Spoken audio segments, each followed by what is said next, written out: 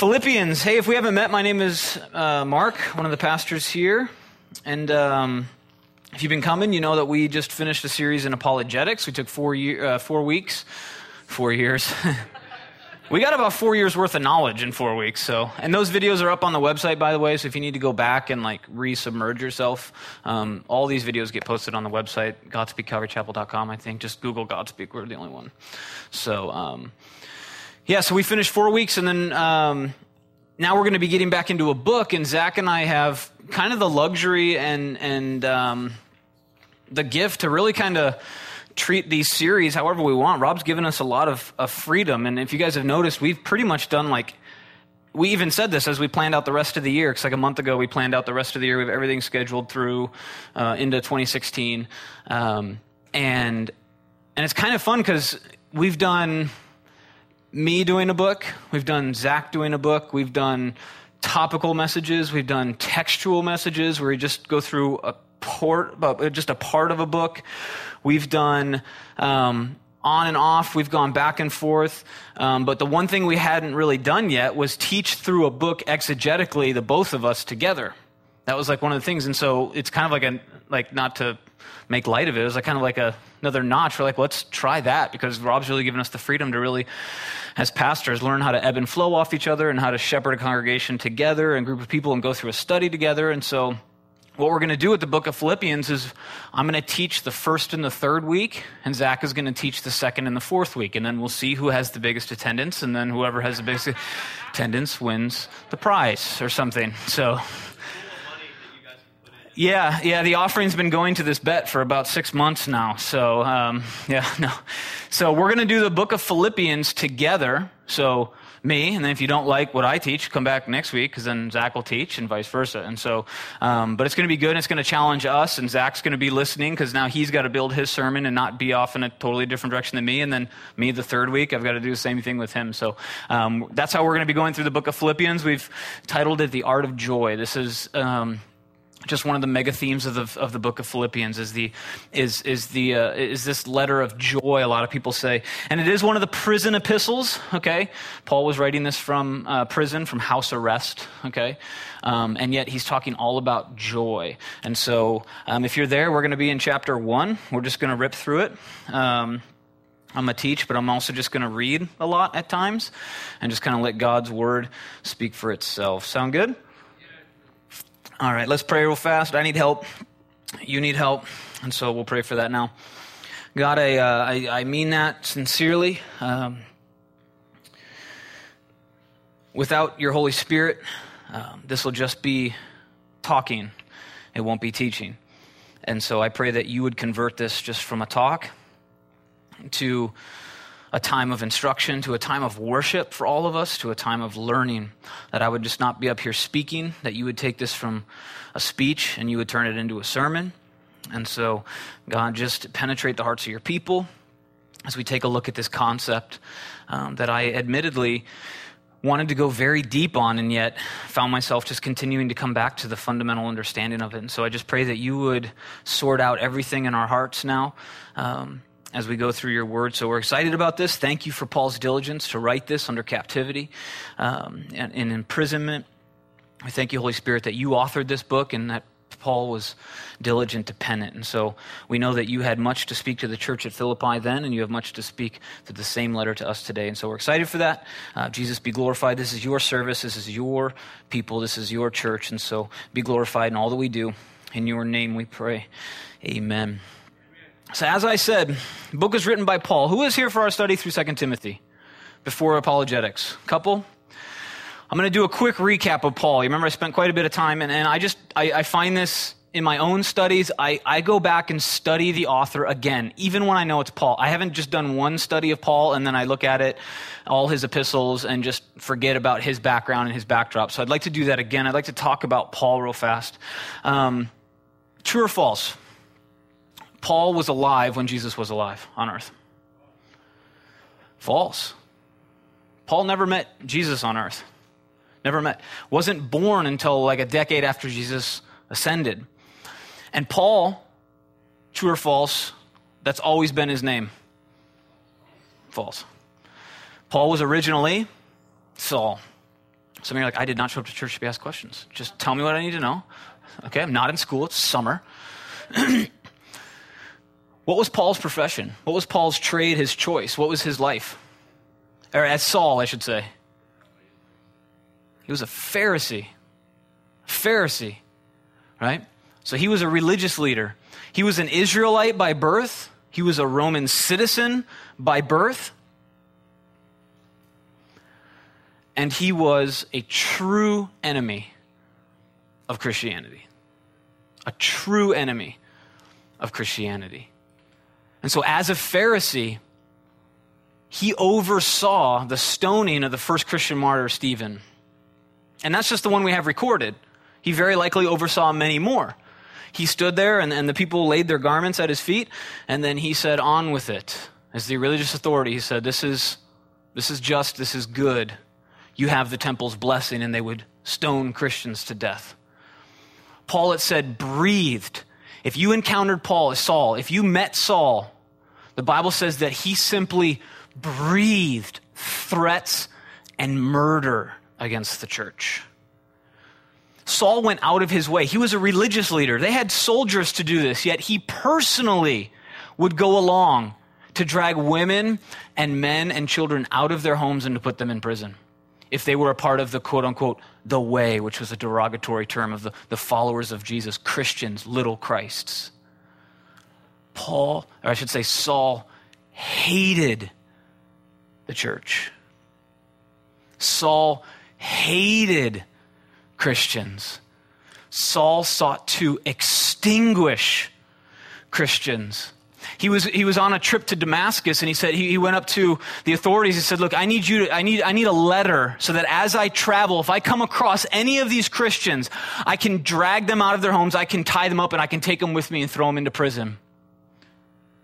So I'm going to head off to another city. I need the authority. I need the paper signed, stamped, and sealed that I can drag people from their homes if they profess to be a Christian. That's how much he just could not stand it. And on the way to Damascus, who showed up? Jesus showed up. From where? From heaven. He cracked open heaven. And Jesus, just being the source of light, it says that light beamed down on Saul. And Saul fell. It said he couldn't see for days after that. He didn't eat, he didn't drink for days after that. Jesus cracks open heaven, and what did he say to him? Saul, Saul. He said it twice, like when your parents say your name twice, you know you're in trouble. So why are you persecuting me? And then Saul, like one of the smartest guy, is like, "Who are you, Lord?" Right? The wise become fools when Jesus shows up. "Who are you, Lord?" It's like, "I'm Jesus." And Paul's offenses against the church were Paul's offenses against Jesus Christ himself. And so Jesus shows up and he smacks him. He says, "Paul, go forward. Go into the city and you'll be told what to do." Notice what Jesus didn't do, as we talked a lot about in 2 Timothy. He didn't say, "Paul, look, let's talk about all the stuff you've done." Jesus says, from here on out, move forward. Paul had a radical conversion. When he met Jesus, everything changed. And he went on to be a giant for the faith. In terms of books, he wrote the majority of the New Testament, including this letter. He went on 3 long missionary journeys. Like our missionary journeys are cute. It's like a week, and we take a plane, right? And we stay in a hotel, right? We eat a couple meals a day, right? How many of you go on a journey if I told you day 1, you need to walk from here to Santa Barbara? You're like, "I don't think Jesus wants me to do that." Just on your feet. No freeway either. Take the back route. No. Now hop on a boat. Get shipwrecked a couple times. Get bitten by snakes. I don't think Jesus wants me to do that. He wants me to go to X, Y, or Z. And long missionary journeys Paul went on. He was kicked through the streets. He was stoned. Whenever he went into a city, it says that one of 2 things happened, a riot or a revival. And he was this giant that had this radical conversion because Jesus showed up and changed everything for him. And now Paul loves the church.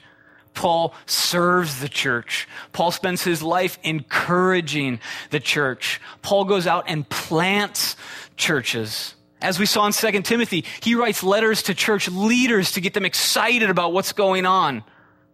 And he doesn't waste a minute. He's in prison. He's like, yes, I can talk to guards and write letters. See, because for Paul, it was never about his circumstances. For Paul, it was never about his circumstances. There were many times where Paul was not happy. But Paul always had joy. And there's a big difference. And so Philippians, as we said, is this book with this mega theme of joy. And it was written during Paul's Roman house arrest. So in 2 Timothy, we took a look when he was in jail, which is kind of like an underground cavity with a hole in the ground in top of it. Okay? And then that was right before he was martyred. We've got to back up in his life now. He's under house arrest. Okay? We see that in Acts 28. He was waiting for his court appearance before Caesar, Nero, brutal Caesar, about AD 61. It was written to the church at Philippi, not surprising, which is in eastern Macedonia. It's kind of like the northern, I guess, part of Greece. If you take a look at Greece, sort of northern major chunk. I think it's the largest region, still the most populated region in Greece today. You can go there today. You can go to where the church of Philippi was in Greece. Northeastern, I guess, Macedonia, which was actually founded by Paul 11 years prior. And so this is a church that he planted. He started this church. He had so much love for this church, so much joy when he thought of this church. And that just oozes in this letter back to the church. And it was actually the first church established on the continent of Europe. The first one. A guy that was overseeing the murder of Christians is planting churches in Europe. And unlike Galatians and Colossians, it wasn't a letter written in response to heresy or any sort of issue. Again, it's this encouraging letter of joy and love for the people at the church of Philippi. He loved these people so much. They had supported him consistently, financially, spiritually, in prayer. They supported their first pastor in Paul. And he loved this church. And you'll see that he writes to express appreciation and affection. More than any other church, the believers at Philippi offered Paul material support for his ministry. We see that 2 Corinthians 8, Philippians 4. Paul's affection for these people is clear. And he encourages them, as we're going to see, to live out their faith in joy and in unity. In joy and in unity. And so it says Paul and Timothy. And we saw in our last study that Paul writes to Timothy at the end of his ministry. Paul had served alongside Timothy, this young guy that had a faith his whole life, unlike Paul. And so Paul and Timothy, it says, bondservants of Jesus Christ, all the saints in Christ Jesus. By the way, that's how you're referred to in the New Testament. The title Christian is 2, maybe 3 times, depending on your translation in the New Testament. In Christ. In Christ. In Christ. It's not simply a title you hold. It's something that you are in. So he says, to the saints in Christ Jesus who are in Philippi with the bishops and the deacons, and those are the leadership. Just very simply the leadership. Grace to you and peace from our God, our Father, and our Lord Jesus Christ. I thank my God upon every remembrance of you. He loves these people. He's just going to ooze it. Let's just read. He says, always in every prayer of mine, making request for you all with joy. With joy. He's not talking about happiness. Now, here's the thing. A lot of times, and we got to be careful, because a lot of times people turn this book into like an anti-joy or an anti-happy book. Like, don't pursue happiness, pursue joy. I'm like sort of down with both. Anyone else? Anyone just like, I hate being happy. I can't stop. I want to be a Christian. I want to just have like miserable joy the rest of my life. Look, when things are, it's okay to be happy. okay? But happiness is based on your circumstances. Joy is in spite of your circumstances. You need to know that. That is the massive foundation that I'm just going to repeat like 48 times in this chapter. So hear it now, and if you missed it, don't worry. Second time's coming up here pretty soon. That's the foundation that we have to lay, is that happiness and joy are different. I wrote down this. Look, you're happy when you get a raise, right? Some of you are happy if you just get a job at this point, right? Right? Happy when you get a raise. It's a good thing. Jesus isn't like, don't be happy you got a raise. Just have miserable joy, right? It's not that. Like, happy I got a raise. I can provide for my family, right? Can maybe go on a vacation. Happy when you get a raise. Are you happy when you get a girlfriend or boyfriend? Right? Happiness. Are you happy when you get a new phone, for crying out loud? I'm up for my renewal finally in August. I have the iPhone 4. I know, some of you don't even know what that is. There was a before the 6. I'm upgrading to the 5. I hear it has panoramic video. I can't wait. Some of you are like, what? Yeah, 99 cents if I upgrade only every 2 years. And I have the original data plan, so I get unlimited for $20 over what my original bill was. Y'all are getting destroyed on your bill. I'm paying like $80 for unlimited all the time, but I got to be like 2 versions behind. So I get the 5 in August. I'm going to be so happy about it for a little while, right? You get a new car. You're happy, right? You've seen this. You've seen this like sort of surge of emotion. I got a job. I got a raise. Your circumstances are up, so your emotions go up. You're happy, and that's okay.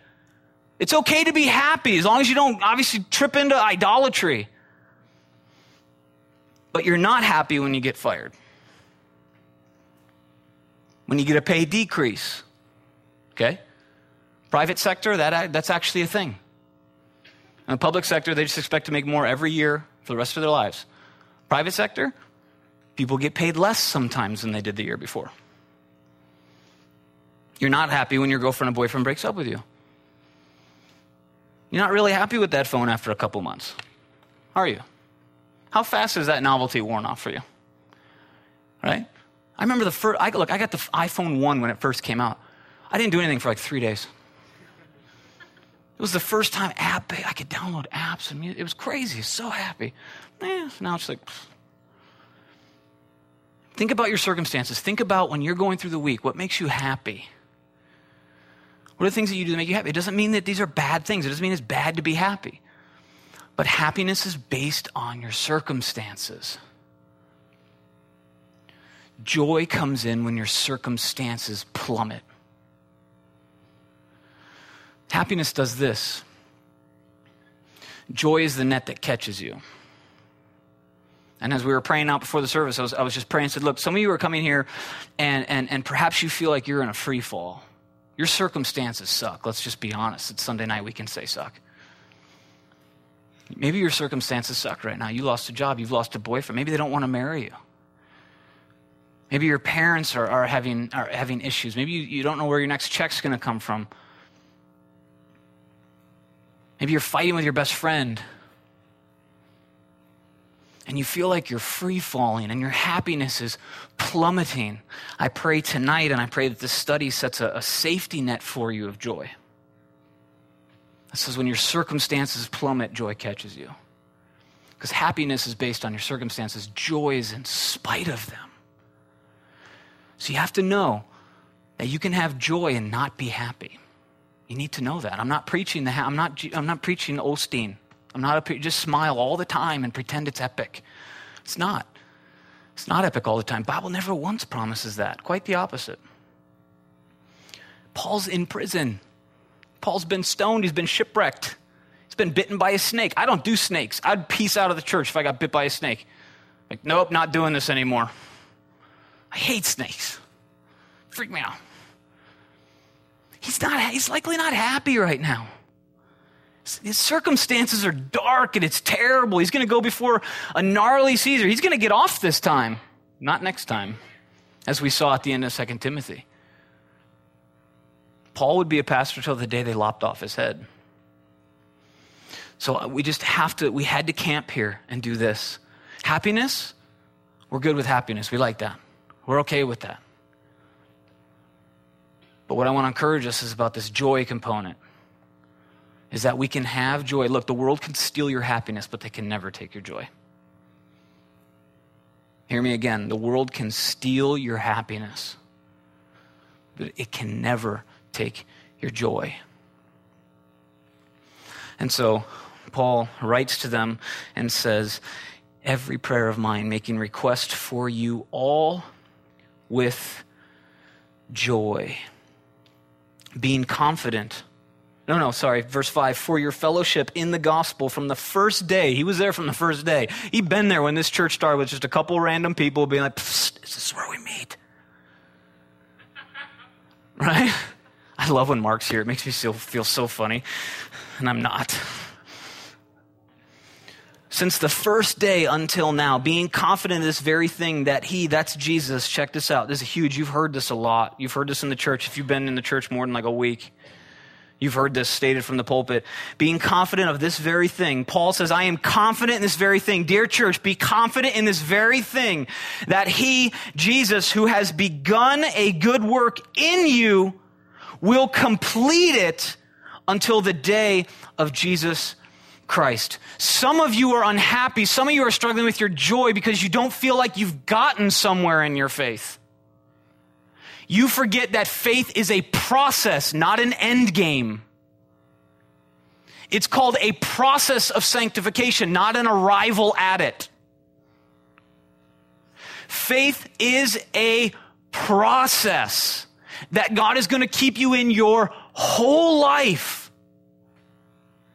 Part of what steals our joy in the church is that we've somehow believed under the surface that when I become a Christian, it's going to keep getting better. And if it's not getting better, I have to then question my faith.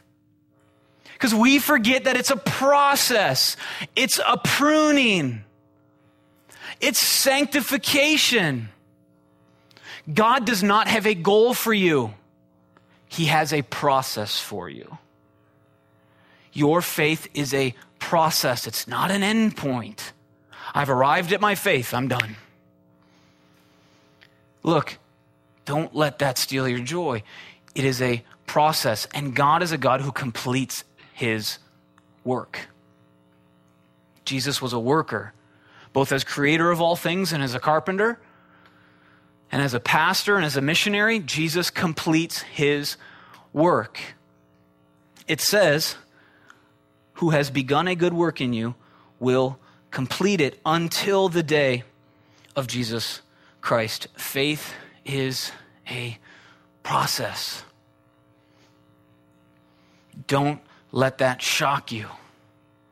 It is an ongoing process. It is a marathon. It is not a sprint. Happiness is a sprint, and you get gassed on it. Joy is a marathon. And Jesus is working on all of us. Joy comes from an understanding of this. It says that the work in the believer will not be finally complete until the day of Christ Jesus. Don't get frustrated that you feel like you're not there yet. You're not. I'll just tell you that now. Just relieve that burden from me. I don't feel like you're not. Welcome. We're not going to be till Jesus shows up. It's a process until the day of Christ Jesus. That's when it will be completed. That's when this whole process will be over. This whole pruning that God is allowing the world to go through, praying from heaven that more people come to him, allowing time to pass before he says, I've had enough. And you need to know at some point, Jesus says, I've had enough. I've given them enough time. And he comes down, and that's the day of Christ Jesus. But until that day, it's a process. Again, joy is the marathon that will sustain you through that process. Happiness are those little spurts of energy that wear you out. And so we're talking about that underlying joy.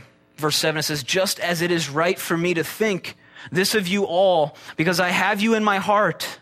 See, we always think of Paul as like this massive mind, right? Dude was wicked smart. He could out-debate anyone, but he had a huge heart as well. And we often don't talk about that.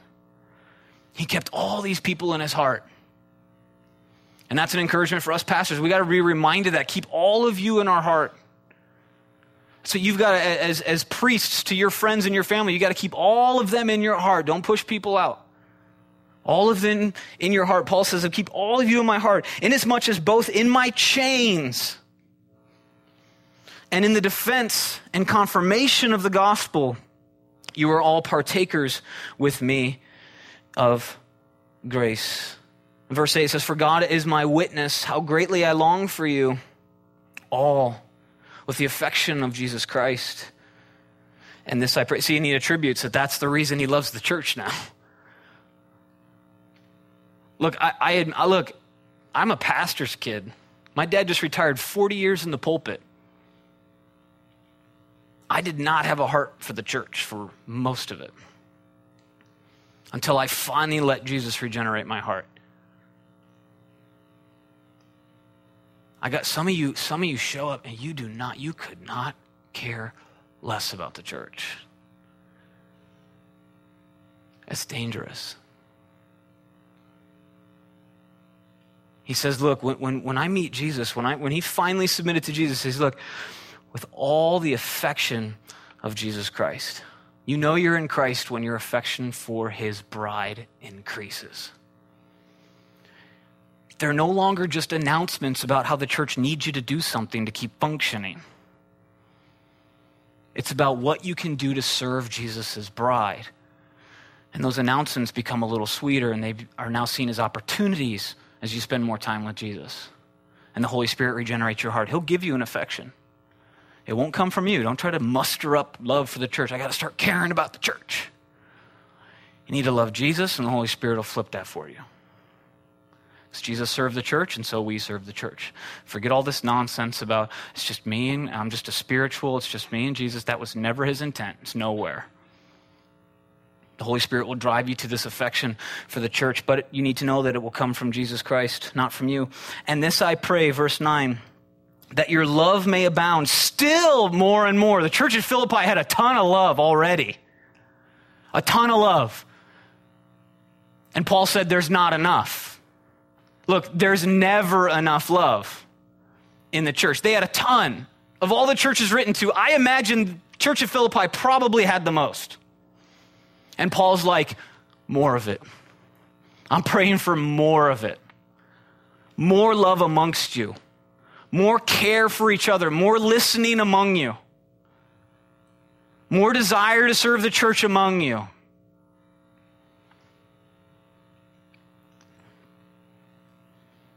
Your love may abound still more and more. But this is not blind love. Check this out. He says, in knowledge and all discernment. This is not a love wins campaign. Timely. This is not a love wins campaign. Which is just, let's say it's love and let anything go. Despite knowledge and despite discernment, just love. No, he says love abound more and more in knowledge and in all discernment. He took the church in Galatia to task with their free love. He took them to task for their unadulterated openness in terms of fornication and love. This is not simply blind love. This is love that has an understanding and a discerning heart. I've said this before, I'll say it again. I asked my dad one time, I said, look, the whole debate in college at the time I was going, and still today, was homosexuality, this idea of love. And I said, Dad, how do you, Reverend Dr. David Norman Glesney, how do you define love? Because that's what it ultimately comes down to. My dad said one of the most profound things I've ever heard. Love is wanting for others what God wants for them. Love, that's how you can love someone even though they may not like what you're saying. Love is wanting for others, desiring for others what God wants for them. Because if God is love, you want what he wants for them. That's the highest form of, I've never heard, I'm not saying it's in the Bible, you can't turn to a page and read that definition, but I've asked this of people of all political backgrounds, all ideological backgrounds. I said, can you think of a higher definition than that? Of that, I don't know. Love is wanting for others what God wants for them, and what God wants for them is Jesus. For God so loved the world that he gave Jesus Christ. The most loving thing you can do is tell someone about Jesus. So this isn't just blind love. Look, as long as you say it's love, go for it. It's not what he's saying. In knowledge and discernment, which comes from understanding what God wants for people. And if only he wrote a book on that. Wouldn't that be epic? If God wrote a book to his people about what he wants for people. Amazing. Just thought I'd throw that out there. Some of you aren't surprised or even laughing. So he says, love still more and more, but in knowledge and all discernment. And again, I wrote in my notes, I'm sorry, did I say Galatia? No, it was Corinthians, the church in Corinthians. Paul knew the danger of an undiscerning love. He rebuked the Corinthian church, which glorified in free love and openness of fornication and lacked any sense of knowledge and discernment. You can take a look at 1 Corinthians 5, 1 through 7. The Corinthian church. Excuse me. I make mistakes. Verse 10, it says, that you may approve the things that are excellent, that you may be sincere and without offense till the day of Christ, being filled with the fruits of righteousness, which are by Jesus Christ to the glory and the praise of God. And we're going to get into a big chunk here. There's a lot of meat in this epistle. He says this, verse 12, but I want you to know, brethren, that the things which happened to me have actually turned out for the furtherance of the gospel. See, the church of Philippi had seen a lot of really radical stuff. A lot of radical God's sovereignty over instances, even culminating in the jailbreak of Paul and the deliverance of the people before the authorities. But Paul didn't seem at this point to be getting out of anything. And in Paul's home arrest, God didn't seem to be showing up and breaking him out of anything. And so Paul encourages him and says, look, don't look at my circumstances. Don't base that on the circumstances. A lot more is happening. He says, for the furtherance of the gospel. So it had become evident to the whole palace guard. Right? Like Paul was the guy that they were playing rock, paper, scissors to not have to guard him that night. Dude is going to tell me about Jesus again. I'll rock, paper, scissors you for this one, dude. I'll clean your house. I'm not going to sit next to that guy. And they would chain guards next to him. And Paul's like, hey, have a seat. Glad to see you here, Maximus. Want to talk to you about a few things. You're a strapping young lad, aren't you? Right? Paul, this little old rabbi. Hey, a new one. Has it been 6 hours already? Get in here. Paul just went to town on these guys. And they were strapping on. He's like, have a seat, bro. I want to tell you about some things. The whole palace guard knew about Jesus at this point. You think because your circumstances are terrible, you can't talk about Jesus. What an epic time to talk about Jesus. Faith is easy when things are easy. I dare you to show faith when they're not. Faith is easy when things are easy. I dare you to show faith when they're not. See what happens. Because just berating people when things are good, I got a job, Jesus loves me, I'm married, I got kids, just everything's going right. You're like, of course you have a faith. Of course you think God's in control of it all. What happens when you lose a kid in the womb? What happens when you lose your job? It's like, Jesus is still in control of this. That's what ministers to the world. Not everything's great, so that's why God is great. How about when everything sucks and God is still great? Now, there's a message the world wants to hear about. Everything's terrible. Are you kidding me? Yeah. Though, yeah, he slayed me. I'm still going to church. I'm still serving the church. I'm still loving Jesus. I'm still reading my Bible. Can I help you? Can I serve you? Can I do anything for you in this time? Because I just lost my job. I got free time. Could I do anything for you? Can I serve you? Now you've got an open ear. People are like, dude, we get chained to these guys. These people, they never come in talking like Paul's talking. The whole palace guard knew about Jesus at this point. Not that you have to chain your friends to you, but it could help. I don't know. You could take it, be a legalist and start chaining people to you. But It become evident to the whole palace guard and to all the rest that my chains are in Christ. Verse 14, it says, and most of the brethren, those are fellow Christians in the Lord, having become confident by my chains. The world will hear that message and Christians themselves will become encouraged. Rob asked me right after, think of the audacity of this from a worldly perspective. My wife and I have lost 2 kids. We have 3, we've got a third on the way right now. We're going to have, by the grace of God, we're going to have 3 on earth and 2 in heaven. And when we lost our first kid, we ran to Rob. We ran to Rob's office. And Rob had the audacity to say, do 2 things. Start serving people, because he knew that would get us out of thinking about us the whole time. So you're like, that's a little harsh. No, that's biblical. And then you know what he did? He had me teach on Wednesday night about it. And I got up and I was a blubbering mess up here. Show people your faith in the hard times. And Christians then get encouraged. The world will listen and Christians will be encouraged when you're in bad circumstances and yet you still profess joy. The world will listen and Christians will be encouraged. Paul says, my circumstances are dark right now. And the guards know about Jesus and Christians are getting fired up. I don't know what your circumstances are right now. Some of you are on a high, but I'm telling you, it'll only last for a little while. As we all know, it'll plummet. Zach's been there when I've showed up and sat right out there and said, I don't want to be here tonight. I don't care anymore. So maybe that's awful. I hit a low. And my happiness plummeted. And I questioned look, it's going to happen. Some of you are there right now and some of you are on a high and you're like, no, I'm flying high. But you've been there and you will again. The net is this eternal joy. It says, the brethren become confident in my chains, are much more bold to speak the word without fear. Are you encouraging Christians through tough circumstances as well? Because your happiness may be in the tank, but your joy is sustaining you. Again, the world can steal your joy, it can steal your happiness, but it can never take your joy. And he says this, and look, Paul's a realist. Verse 15, he says, look, some indeed preach Christ, even from envy and strife. Okay? So Paul's in prison. Paul's being held down. He's in a room. He's got guards.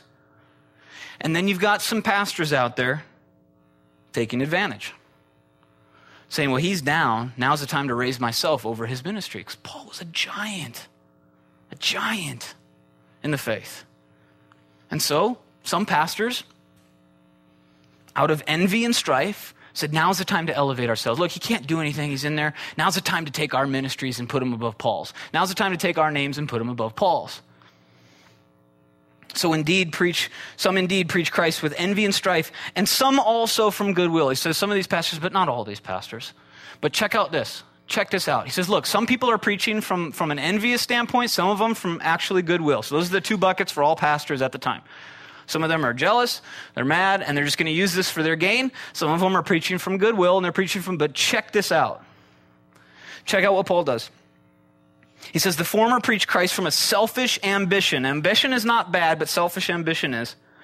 Not sincerely, supposing to add affliction to my chains. They want to push him down even further so that they can be lifted up.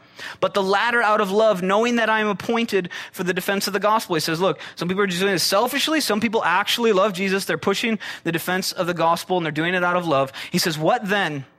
Only that in every way, whether in pretense or in truth, whether in selfishness or out of love, Christ is preached, and in this I rejoice, yes, and will rejoice. Here's what Paul does. He says, look, I really don't care about your motives. I'm just stoked that people are talking about Jesus. So anyway, but he needs to be, now, don't get me wrong. This is actually, I believe, where I was confusing with Galatians. Paul certainly objected if he thought a false or distorted gospel was being preached, even from the best motives. If you want to see that, that's Galatians 1, 6 through 9. He would rather have people preaching Christ from false motives than a false gospel from good motives. He says, look, 2 buckets. People are doing this out of envy and some out of love. I'm just glad that people are preaching Jesus. He took the motive and said, that's for God to deal with. We spend a lot of time trying to discern the motives of people. I learned this back in the day when I was a political debater, blogger. I was on a couple radio shows, nationwide stuff. And one of the things that I learned early on is, look, if you want to lose any chance to have a discussion with someone, just question their motives. Just question their motives. You will completely debase your ability to ever have a discussion with them again. When you go into the heart and say, well, I actually know, you say you're doing it for this, but I'm saying you're going to do it for this reason. That's for God. Paul says, look, they're preaching Jesus. I think some of them are doing it out of selfishness. Some of them are doing it out of love. He says, look, I'm just going to give that one to God. I'm just glad people are talking about Jesus. Not a false gospel, but a true gospel from bad motives, as opposed to a false gospel from good motives. And part of what steals our joy is we go around trying to discern everyone's motives for everything they do. Look, there's correction and rebuke for action, but look, don't get into the mess of trying to judge people's hearts. That has always been and exclusively is the realm of God himself, not us. We're called to discern. We're called to know, to distinguish, to observe, to protect, to defend for sure. But to penetrate the heart and declare to someone why they feel a certain way, why they're doing something, that's not for us. Does that make sense? Paul says, I'm just going to give that one to God. Look, he believes it. He believes people are envious and jealous. And he says, look, I'm just going to give that one to God. Everyone's talking about Jesus. Can we move on? And so he says, I will rejoice. Verse 19, for I know that this will turn out for my deliverance. Paul is confident in this. Would you say, in the depths of the loss of your circumstances, for this I know that this will turn out for my deliverance through your prayer and the supply of the Spirit of Jesus Christ? I would underline that. I would put that at the front of your Bible. When you go into misery, I would proclaim that. I would go back to this verse when your circumstances plummet. Are you confident? It's one thing to know that Paul said it. It's another thing to believe that it's actually true. I'm not asking that you simply know things. I want to stress and impress that you would begin to believe things that God says to his people. And I can't make that happen. It's my job to instruct, to teach, to preach, but it's up to you to accept and believe. And when your circumstances plummet, when you lose that job, when you lose that child, when you lose that boyfriend or girlfriend, when everything heads downhill, can you say that you know this will turn out for your deliverance through prayer? And notice this, the supply of the Spirit of Jesus Christ. That's where it's coming from. He's not saying that if the church at Philippi prays, everything will be okay. He's saying, I know that your prayers are facilitating the power of God. So we're not looking to the man. He's not looking to the church at Philippi and saying, you're going to help, God's going to do his thing and then you're going to do your thing. He says, no, God's going to do his thing and part of it's going to be through you. This will come from the supply of God. You have to know that. If you're looking to people to fix your circumstances, you're going to be miserable. You're going to be miserable. If you're looking and confusing that people will bring you joy, you're missing it. He says this steadfastness will come through the prayers of the people, but it's through the supply of Jesus himself. You always go right to the source. You go right to the source. He says that is your hope. You have to be confident in that, Christian. Because happiness will fade, it will deplete, it will plummet. But understanding the confidence that God will supply you in times of need, that will allow you to say that this will turn out for my deliverance through your prayer and the supply of Spirit of Christ Jesus. According to my earnest, verse 20, expectation and hope that in nothing I shall be ashamed, but with all boldness as always.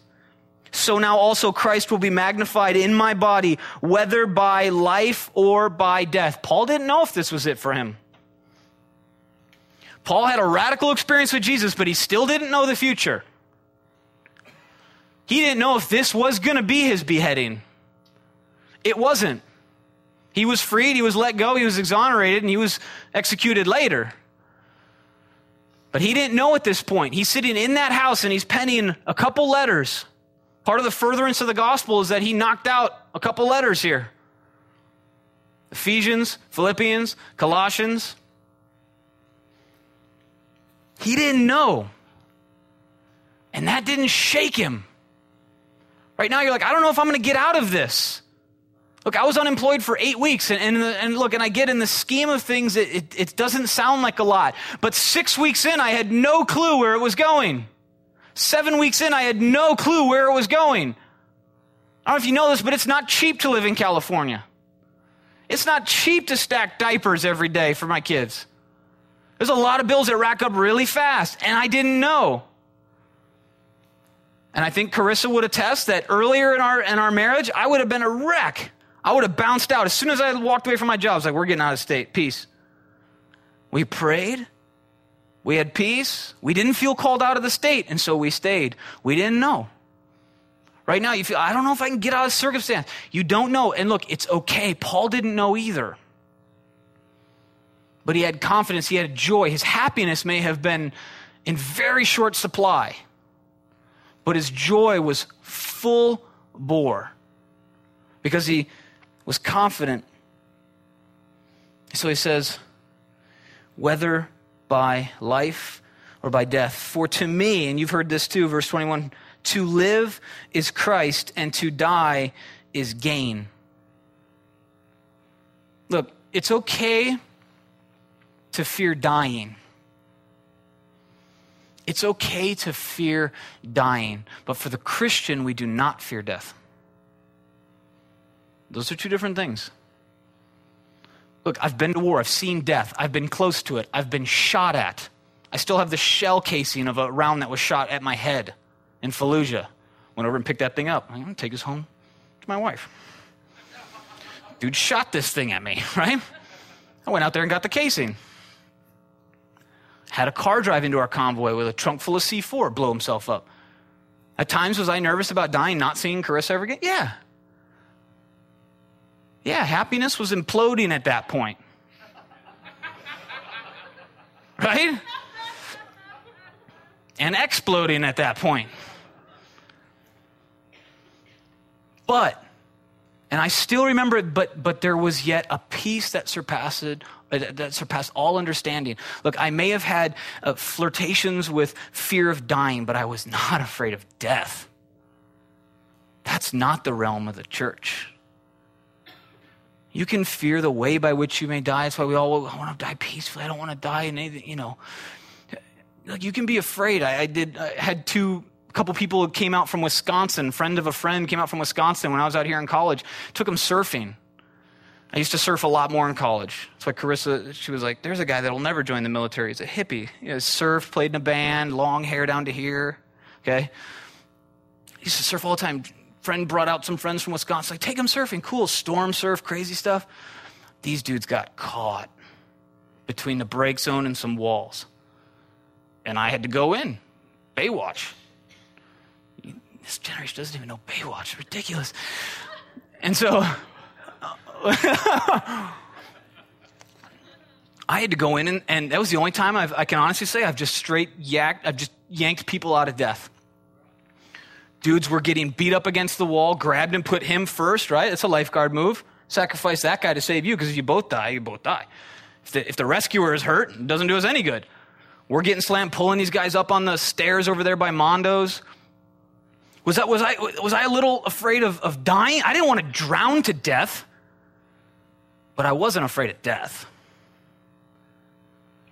See, death to the world is a scary thought. Death for the Christian is graduation. Death is gain, it says. That's when you graduate to glory. And so forget spending time thinking about dying. It's okay to be a little freaked out about that. But being scared of death is nothing for the church. Paul says to live is Christ, to die is gain. But if I live on in the flesh, look, if I keep going, this will mean fruit from my labor. He says, look, I'm going to keep doing some work. If I get out of here, it's back on. Paul's a soldier, okay? If I get out of here, I'm going back to work. Is that your mentality? Look, when I get out of this situation, back to work. I'm telling my friends about it while I'm in it. As soon as I'm out of it, it's just full bore again. I'm back out on the mission field. Will be the fruit from my labor. Yet what I shall choose, I cannot tell, for I am hard pressed between the two, having a desire to depart and be with Christ. Paul is not suicidal. Google released the top 3 search words at night a few weeks ago. Okay? Google released the top 3 search terms. After businesses shut down and guys like me stopped using Google for work purposes, and it gets down to all the personal purposes, the top 3 searches at night: porn, lonely, and suicide. There's a joy problem in America because we've confused it with happiness. There's a joy problem in the church because we've confused it with happiness. Paul is not suicidal. See, he doesn't want to leave the earth. He wants to see Jesus. Big difference. He's not trying to escape earth. He wants to meet his Savior. He's like, Jesus, I haven't seen you since you showed up and smacked me. And he says he's hard pressed. He's torn between the two. He's not suicidal. He's not like, I'm over it, I'm done. He says, look, if I get out of here, I'm back on it. But I gotta be honest with you. Part of me wants to go. Have you felt that? Every time I read about sex trafficking, every time I read about human trafficking and children, and I see a picture come across one of the news services of people stacked in cars like animals, I'm like, I'm done with it. Jesus, come on. Let's go. I'm out of here. Sometimes I want to go meet Jesus. And some of it's just, I don't want to see any of this anymore. Paul, he doesn't so much want to leave, but he wants to meet Jesus. He's not suicidal, but he's hard pressed. He's like, but it's tempting. I'm close. Like, you can feel it. Like, guards are outside. They could behead him. They could behead him like that. He wants to meet Jesus, but he knows there's work to be done. I identify with that. I don't know if you do, but I do. He's hard pressed between the two, having a desire to depart and be with Christ, which is far better, right? Raise your hand if you think heaven's going to be better than this. Some of you I'm concerned about. It's going to be far better. Nevertheless, to remain in the flesh is more needful for you. He says, look, I know people still need me. God still has a plan. If I get out of here, I'm still on God's mission. And being confident of this, verse 25, I know that I shall remain and continue with you for all your progress and joy of faith, that your rejoicing for me may be more abundant in Jesus Christ by my coming to you again. And he did. He visited this church again. Imagine how cool that was. It's not even recorded. I'm going to ask Paul about that in heaven. Like, dude, what was that return party like? Verse 27. We'll do the whole chapter. I didn't know what we were going to. We'll just do it.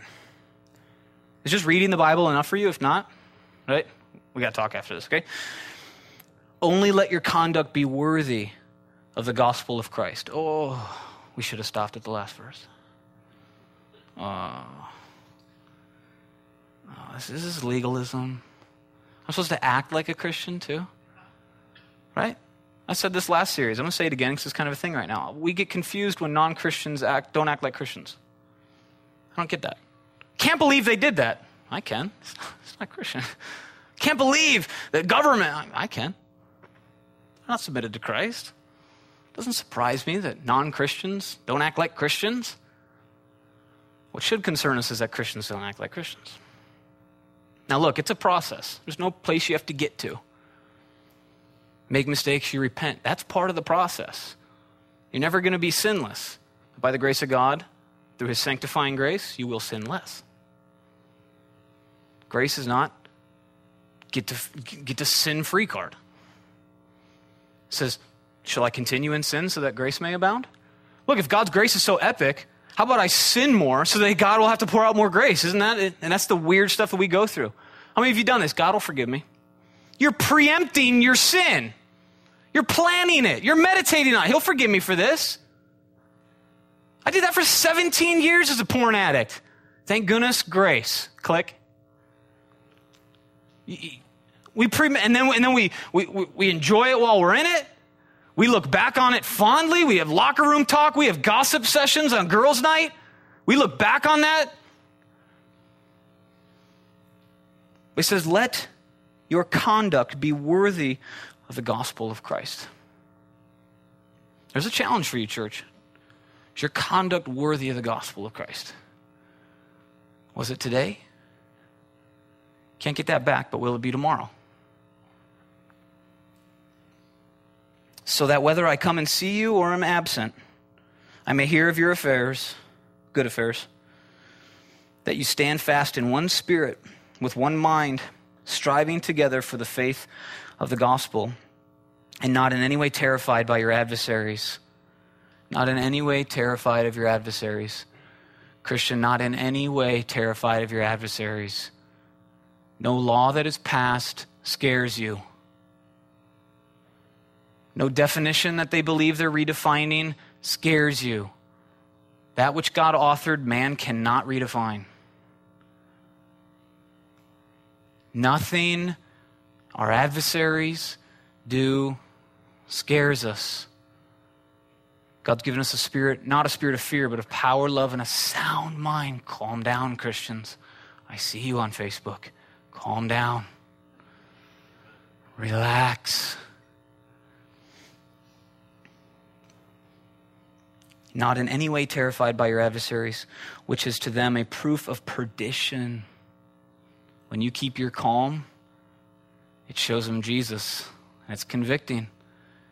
It's proof of their perdition, but to you of salvation, and that from God. For to you it has been granted on behalf of Christ, not only to believe in him, but also to suffer for his sake. What? For to you it has been granted. It's a gift. Happy birthday! You get to suffer.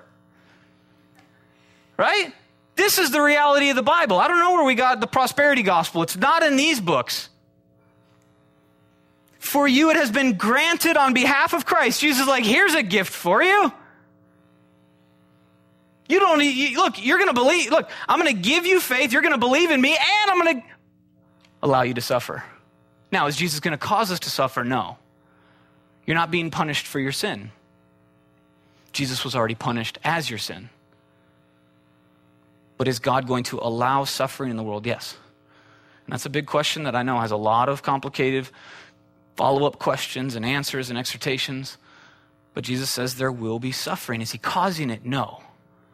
But he's allowing it to happen, having the same conflict which you saw in me, and now here is in me.